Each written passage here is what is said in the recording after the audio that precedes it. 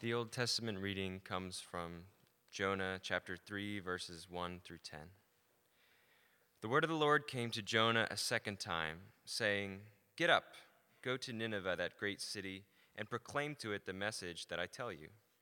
So Jonah set out and went to Nineveh, according to the word of the Lord.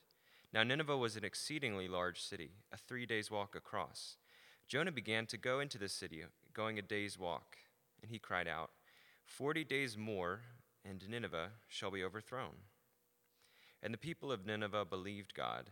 They proclaimed a fast, and everyone, great and small, put on sackcloth. When the news reached the king of Nineveh, he rose from his throne, removed his robe, covered himself with sackcloth, and sat in ashes. Then he had a proclamation made in Nineveh. By the decree of the king and his nobles, no human being or animal, no herd or flock shall taste anything. They shall not feed, nor shall they drink water. Human beings and animals shall be covered with sackcloth, and they shall cry mightily to God. All shall turn from their evil ways and from the violence that is in their hands. Who knows? God may relent and change his mind. He may turn from his fierce anger, so that we do not perish. When God saw what they did, how they turned from their evil ways, God changed his mind about the calamity that he had said he would bring upon them, and he did not do it. This is the word of the Lord. Thanks be to God.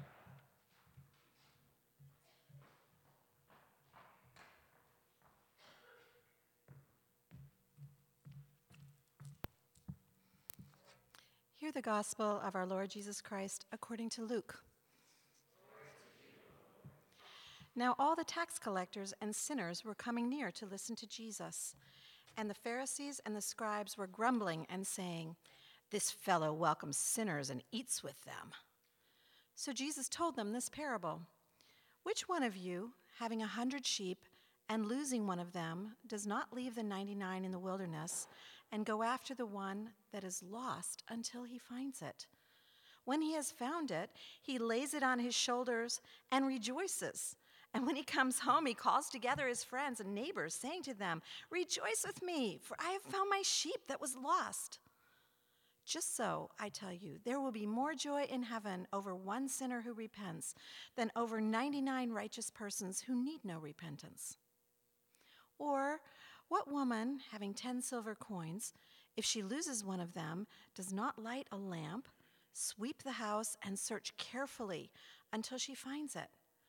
When she has found it, she calls together her friends and neighbors, saying, "Rejoice with me, for I have found the coin that I had lost." Just so, I tell you, there is joy in the presence of the angels of God over one sinner who repents. This is the gospel of the Lord. Praise to you, O Christ.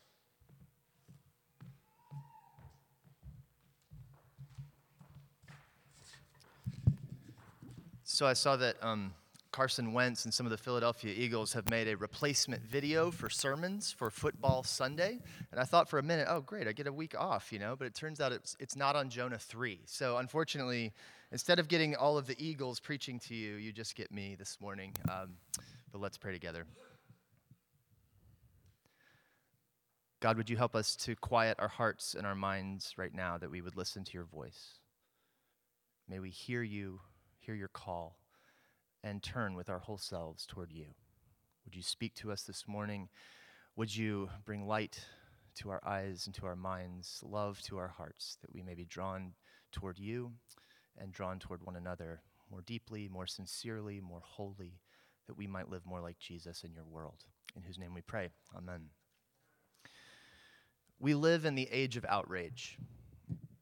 That's what the British magazine New Statesman declared in its final issue of 2016. And I'm no historian or sociologist who is qualified to evaluate these sorts of things, but from my perspective as an armchair observer of cultural trends, admittedly very, very armchair, that statement rings true to me. And I don't know, maybe it does to you as well. Outrage is everywhere, seemingly more than ever. It's out there, it's out there like in me. At least that's how it feels. And Molly Crockett is a professor of experimental psychology at Yale, And she studies the neuroscience of ethics in general, but of moral outrage specifically. And she has a pretty compelling argument about just why that is the case. She argues that if moral outrage is a fire, then the internet and digital media are like gasoline. And she explains how the internet has explosively transformed our culture of outrage by radically changing the stimuli that trigger our outrage, radically transforming the methods by which we express outrage, and radically transforming the individual benefits we perceive for participating in expressions of outrage. She studies the economics of anger, about how out of all of the emotional responses available, anger is the one that correlates most strongly to something going viral. And of course, virality is profitable. And so there's this economic incentive out there to provoke one another to anger. That's the number one goal that drives the crafting of clickbait headlines. How can we make you angry enough to click? She also considers how the design of social media responses actually encourages a habit formation of expressing outrage. That online compared to offline expressions of outrage require far less effort and they come at a far lower cost.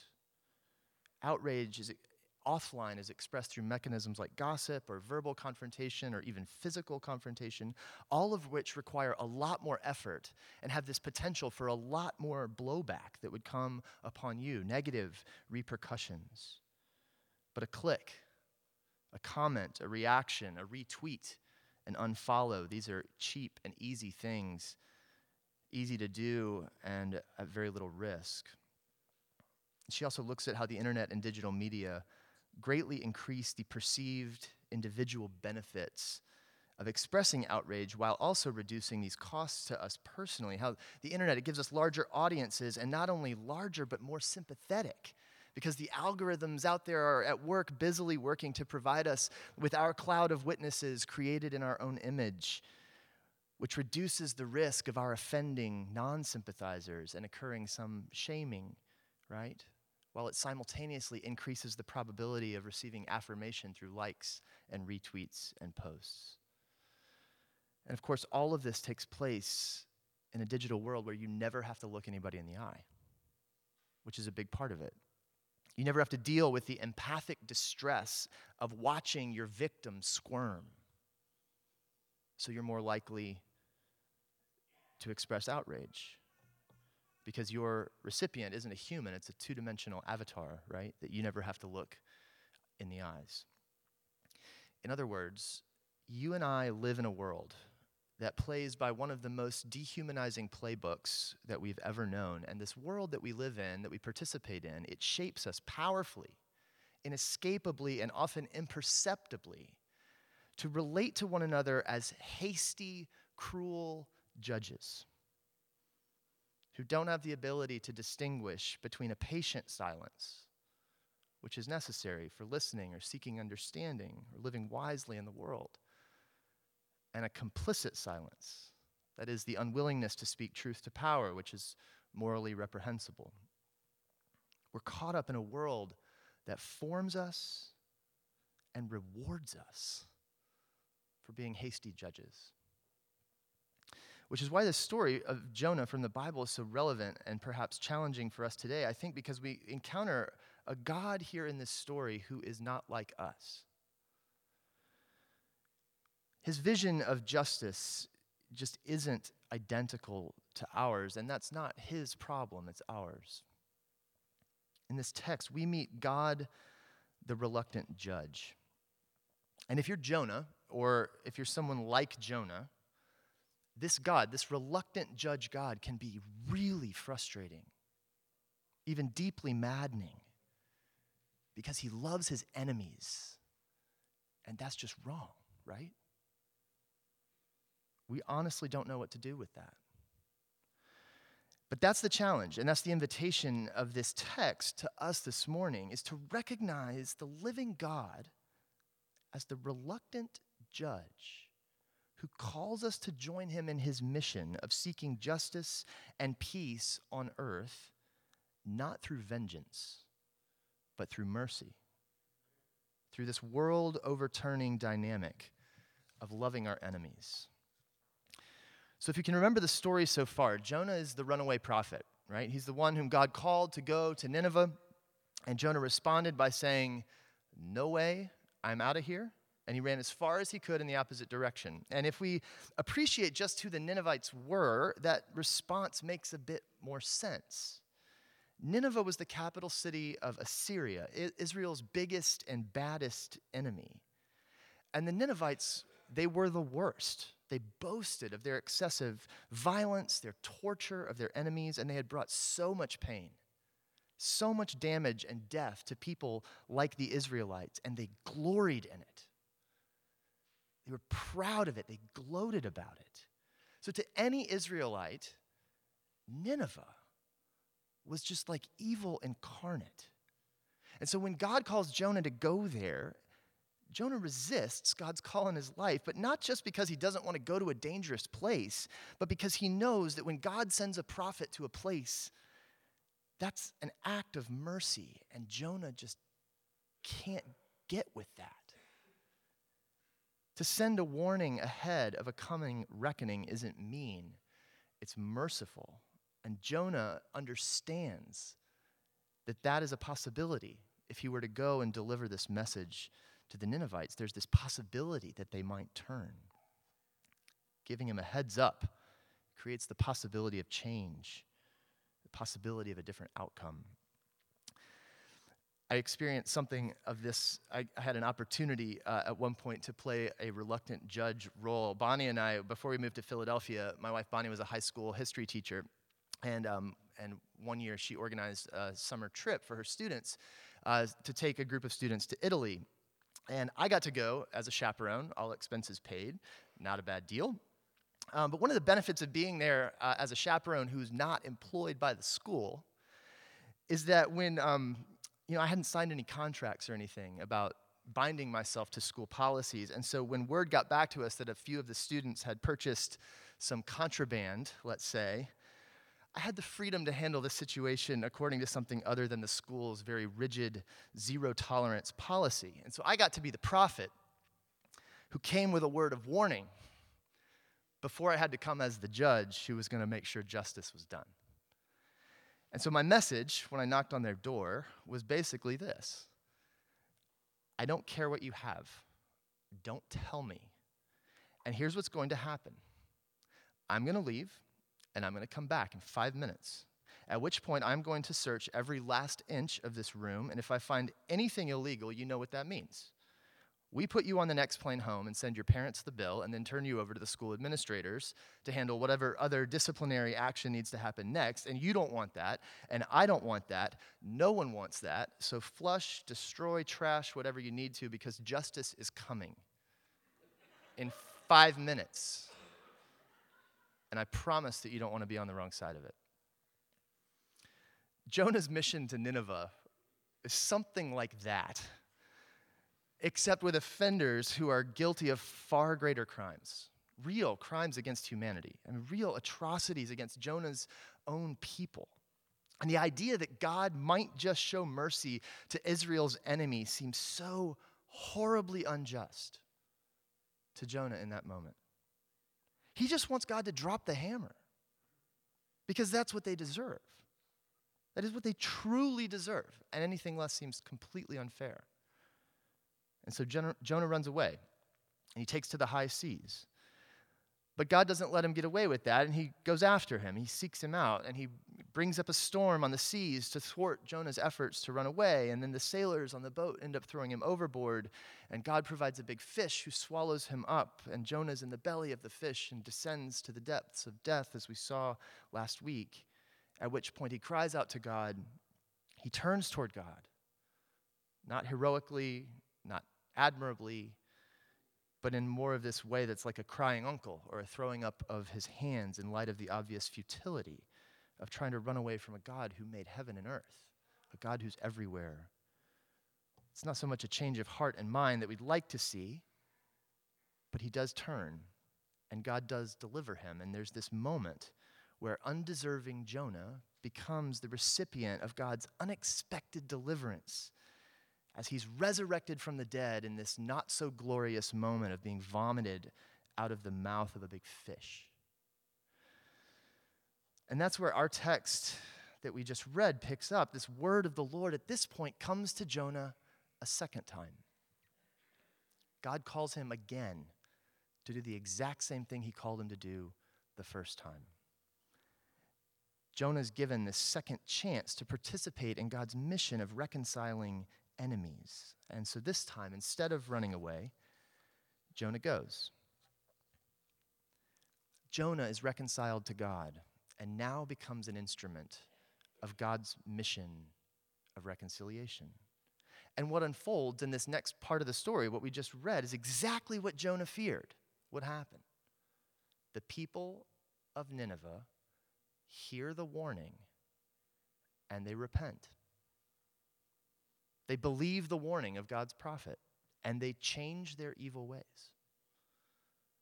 The picture we get in this part of the story is this full-scale repentance of the Ninevites. This isn't just some half-hearted effort. This is full tilt. The whole city is caught up in this movement of turning toward God. I mean, if this were Philadelphia and the city officials saw Jonah coming, they would be greasing the telephone poles to make sure this repentance didn't get out of hand. But it does. Everyone repents. Even the animals are covered with sackcloth, and they fast, and everyone's bearing the sign of repentance, and they turn from their evil ways and their violence. Even the king gets off the throne and gets down in a position of obedience and humility. And then in verse 10, it says that when God saw what they did, how they turned from their evil ways, God changed his mind about the calamity that he said he would bring upon them, and he did not do it. Jonah's worst fear comes to pass. God shows mercy to the Ninevites, the Hitlers, the Weinsteins, the Larry Nassers, the you fill in the blanks. The worst of the worst, the most obviously evil people in the whole world, who should be the very last to get off the hook. And God decides not to drop the hammer and shows mercy instead of vengeance. He's the reluctant judge. And man, is Jonah going to be upset about this. We'll explore more together next week about just Jonah's interaction with God around this and have more of an opportunity to consider these dynamics. It's a sermon we could probably title something like, Jonah throws a tantrum and God drops the mic. But I think we've called it something a little more decent and in order than that. But the important thing for us to see here is that Jonah goes into Nineveh preaching a warning that the city's going to be overturned. And what happens?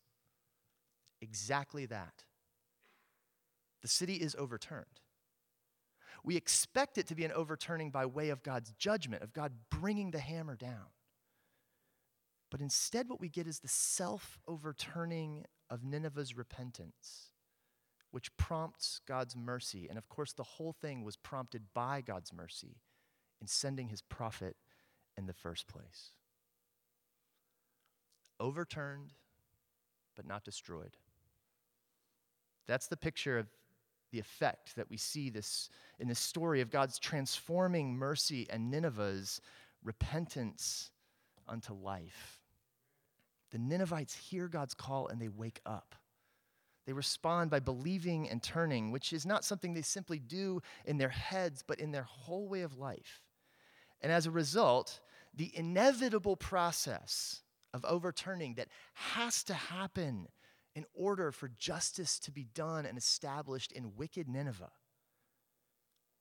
That process is transformed from an overturning unto death and destruction into a process of overturning unto life and reconciliation. And that is what repentance is all about.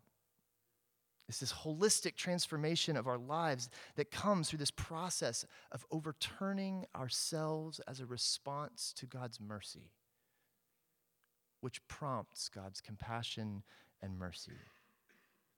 This is the process that had to happen to big, bad, evil Nineveh. It's the process that had to happen to little, cowardly, frustrating Jonah. And it's the process that has to happen to you. And it has to happen to me if we are going to know the life-transforming mercy of God who frees us from sin and death and then sends us out into the world on a mission to love our enemies. If we're going to live in this age of outrage as those who seek justice, not by way of vengeance, but by way of loving our enemies, then we need to know this God who the Apostle Paul says chose to reconcile us to himself through the death of his Son, even when we were his enemies. We need to hear his voice. We need to awaken to his presence, and we need God's light to illumine the dark places of our lives to show us just what kind of overturning we need to be participating in order for us to begin to know the wholeness of life for which God has created us, to which God is calling us. And in order to do that, we need to experience the compassion and the forgiveness that the righteous cannot possibly know. We need to know the mercy of the reluctant judge. But we also need to know the justice of the reluctant judge.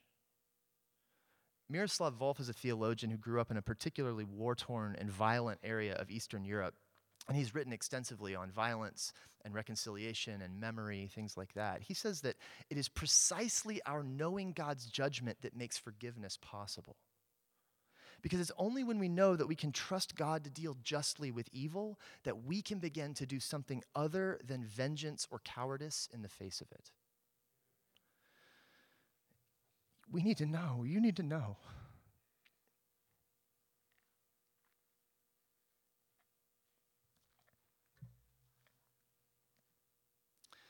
You need to know that your abuser will have to stand before the holy and just God one day and will have to answer for his crime against you.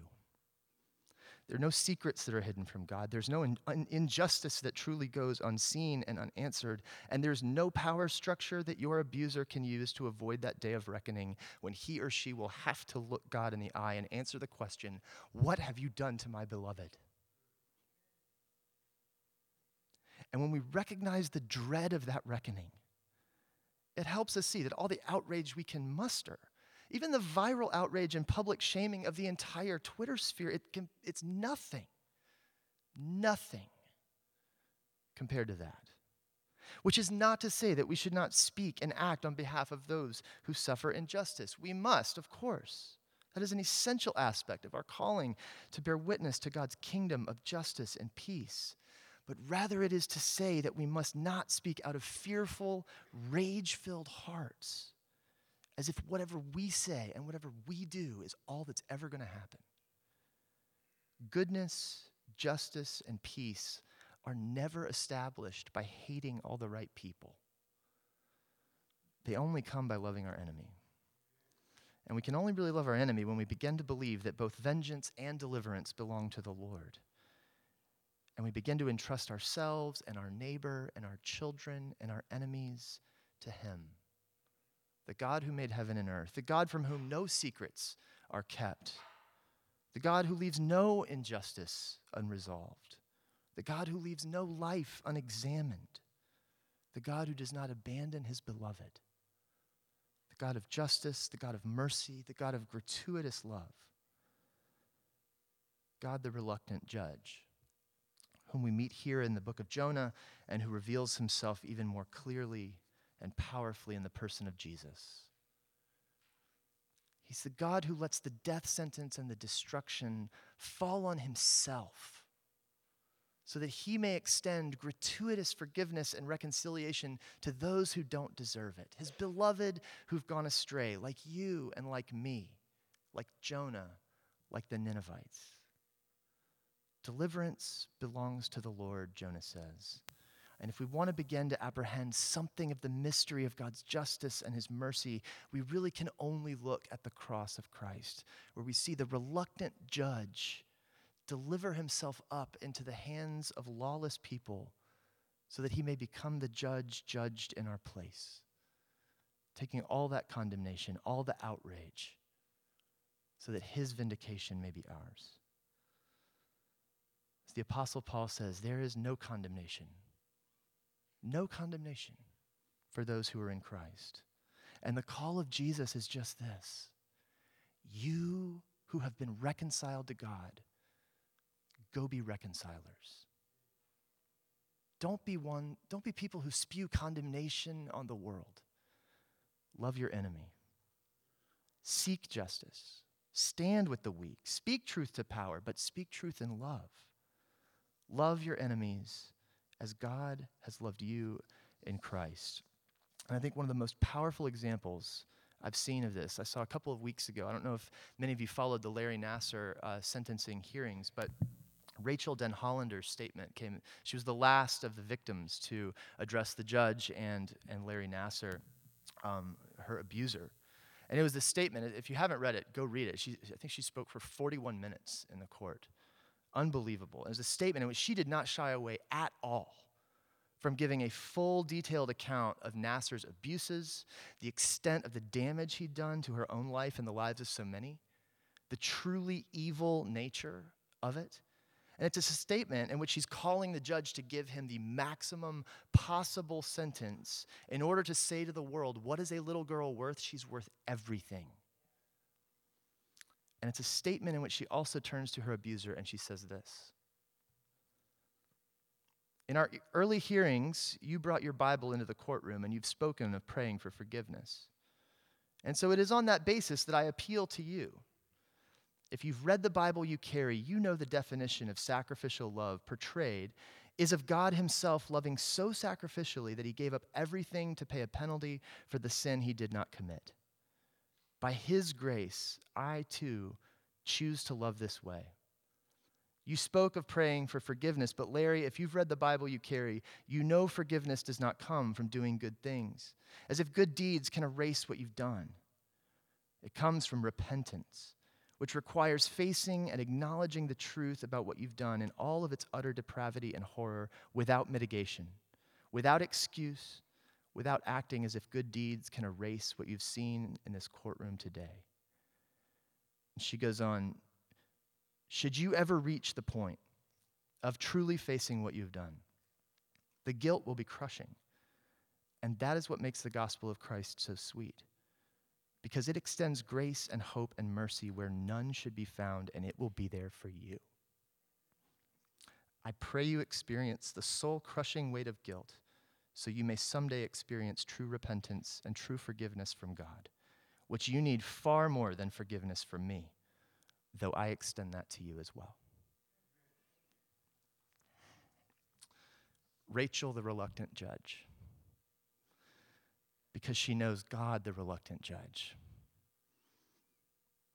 She knows his love and his mercy and his peace that enables her to speak truth in love and seek justice, not by way of vengeance, but by way of loving her enemy. She has experienced the overturning that leads to reconciliation, and in an age of outrage, there she is, a voice crying in the wilderness of something better. And how sweet and beautiful is her message. I don't know about you, but I want to know more of what she knows. I want to know more of the God she knows. And the beautiful message for you and for me this morning is simply this: when you turn, when I turn, our God of mercy will be there. Let's pray.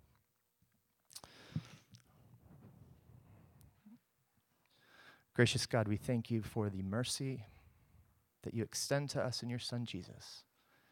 Make it real and sweet and powerful and transformative in our lives, we pray. That as you reconcile us to yourself, you may set us loose in this world to be reconcilers with you. May you bring your beloved home, us, our neighbors, our sisters, our brothers, and our enemies. May we look upon your beloved as you do and love them. Through Jesus Christ we pray. Amen. The offering is